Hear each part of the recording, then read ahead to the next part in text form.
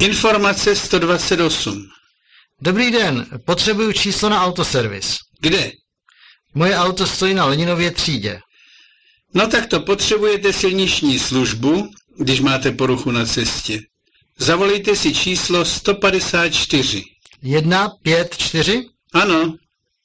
Děkuju, nashledanou. Nashledanou. Halo, to je silniční služba? Ano, tady je silniční služba. Co se vám stalo? Praskla mi hadice od chladiče. Jaké máte auto?